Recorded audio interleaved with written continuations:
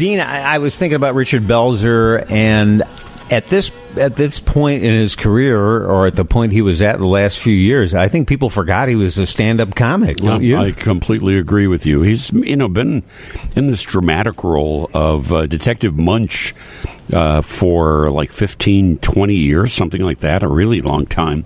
So I think people forgot that he was part of the group that was on the National Lampoon Radio Hour with Belushi and Gilda Radner and Bill Murray, that he moved over to Saturday Night Live when they did. He was the warm-up comedian, not one of the on-air performers, but one of the warm-up comedians. And then he made an appearance on the Howard Stern radio show when it was a local show in New York. And somebody heard him, and they offered him an audition for this role of Detective Munch.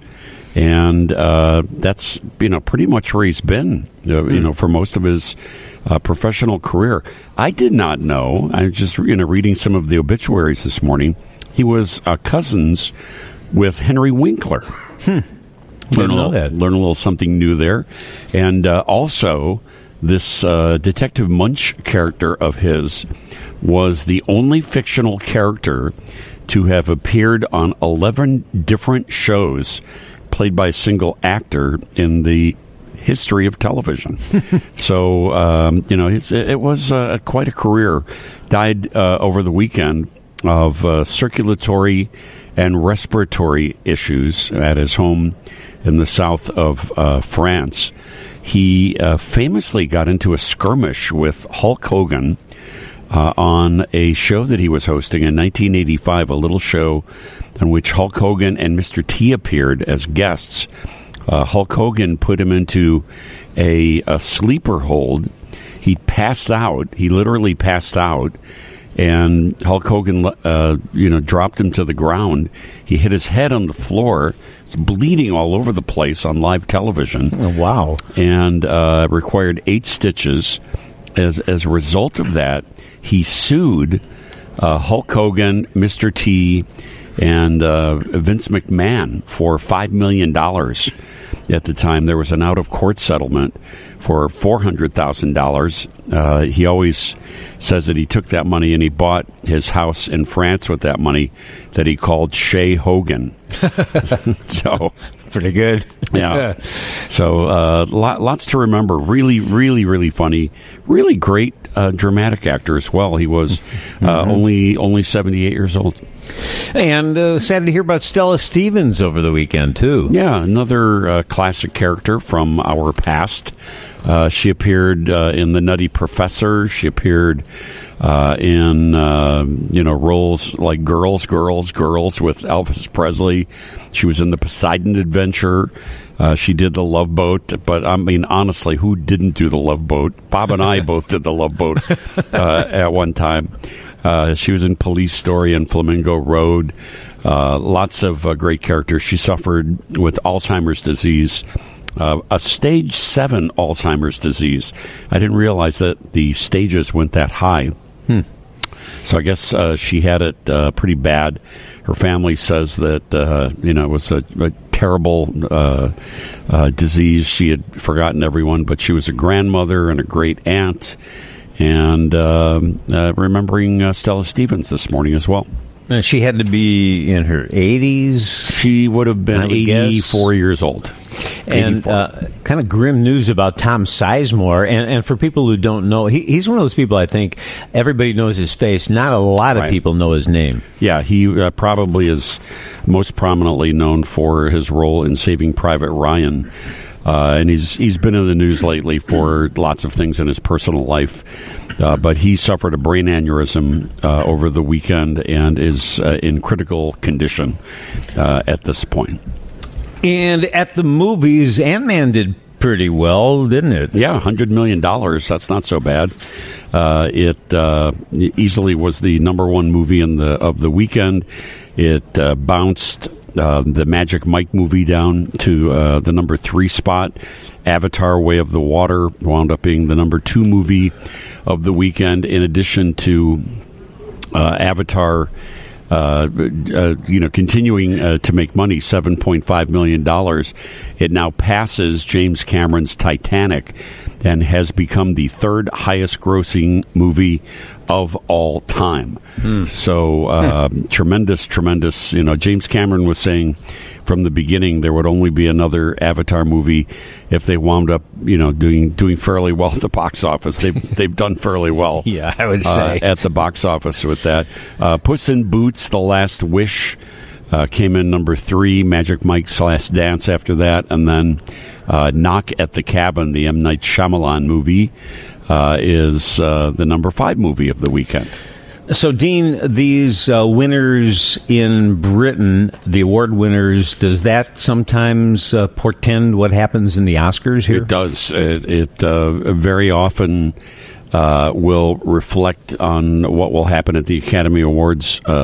It's many of the same voters, many of the members of the British Academy for the BAFTAs, the British Academy Awards, are also members of the American Motion Picture Academy as well. So in that sense, this now has thrown everything sort of up in the air with the big winner last night at the British Awards, the German language film All Quiet on the Western Front, a remake of the war movie.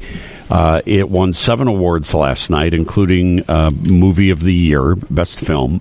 It won Best Non-English Film, Best Director, a couple of acting awards. It is nominated for 9 Academy Awards, including Best Picture. Now, up until now, the odds-on favorite for the Academy Awards Best Picture of the Year was Everything Everywhere All at Once, which did not get any major awards at all last night.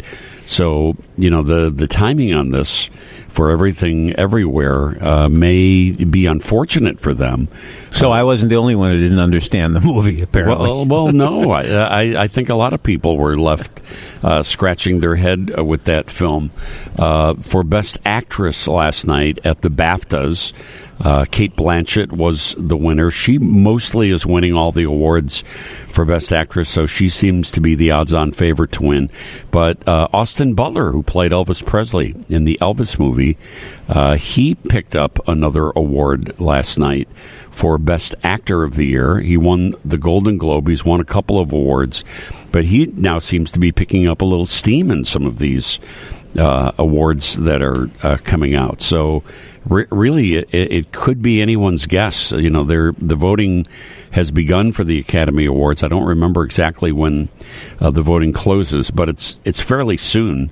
And then the Academy Awards will be given out on March the 12th. Really, the only question after that is who's going to be slapping who on stage. Let's hope not. Now, why would Adele and Ed Sheeran say no to the King? That's the question. They're very busy, Bob. They have many obligations. They were invited to perform at the coronation of King Charles on May the 6th. And then they're going to have pretty much like a full festival kind of weekend with nothing but some of the UK's biggest performers. Ed Sheeran and Adele were suggested that they should be invited by the King himself, by Charles himself, and both turned it down. Ed Sheeran has a performance already scheduled the day before in Texas, so he's going to be, across the pond. Adele turned the invitation down without explanation. So she does not have a performance anywhere around May 7th at all. Her next performance after that, she's got a performance on March 25th and then nothing for quite a while. Mm-hmm. So she was available according to her schedule, but has just chosen not to perform. So I don't know if she's not a fan. Not everyone is a fan of the royal family. So maybe it looks like right now they're saying that the Spice Girls are likely to reunite and be part of this festival weekend. That Harry Styles may be taking the stage. That Lionel Richie is going to be performing for the whole thing. So we'll keep you posted as we hear more on who is and who is not participating. I'm warning you with peace and love, but I have too much to do. That's right. That's the message from Harry and Meghan. How do you have something like this and not have Paul and Ringo there? Maybe they are invited and we just don't know. But how do you? They're the most famous Brits. Oh, absolutely. All right, let's get to Kerry Russell now, a familiar face as an actress. What's she doing? Yeah, a lot of people know her best as Felicity, but she's been in lots of TV shows and lots of motion pictures. None like the one that is going to be opening on Friday, though, that is called Cocaine Bear. Have you seen any of the commercials? No, I haven't. Oh, my gosh. This looks like it's maybe the film event of the year. Here's the premise. Some families are out camping, and they run into a bear which has eaten a block of cocaine, a big block of cocaine, which fell out of an airplane during a drug run. So this giant thing of cocaine has fallen out. The bear has eaten it. And now, the bear is going nuts because he's all filled up with cocaine. Mm-hmm. And, these people they're camping and they're in the woods and they're hiking and trying to avoid being eaten by a coked up bear. Kerry Russell plays a mom to one of the kids who are out on this camping excursion when the cocaine bear goes wild. It sounds like such a silly premise, for a movie, and even Kerry Russell agreed how ridiculous the whole thing is. I wondered how it was explained to her, how they got her to be in the movie when director Elizabeth Banks explained it to her. What was your reaction when somebody brought this to you and said, so we have this story about a bear and he eats cocaine? And did you think somebody was joking? Banks and I were talking about something completely different, a different professional project. And she called me back, I think it was literally like the next day, and said, hey, I'm making this crazy movie. Do you want to read it? And I was like, yeah. And it was insane. I was just like, what? They're going to make this movie? And it just seemed crazy enough. And, I guess that is one thing since COVID and since everything has been so, our whole lives have been upturned. I haven't wanted to do something that was so serious or sad or, you know what I mean? This felt like the right thing to do. Yeah, the movie is going to open on Friday, so I'll give you the full review on that then. But I've seen it already. I will just tell you, it's nothing but silly, stupid fun. So if like them making this movie after COVID, you just want to go have some laughs at a movie, this one provides it for sure. I'm just filling out my report here to management why the 8:30 news will be late this morning. Had to give top priority to cocaine bear story. I think that'll appease them. Thank you very much, Dean. Talk to you tomorrow. Bye.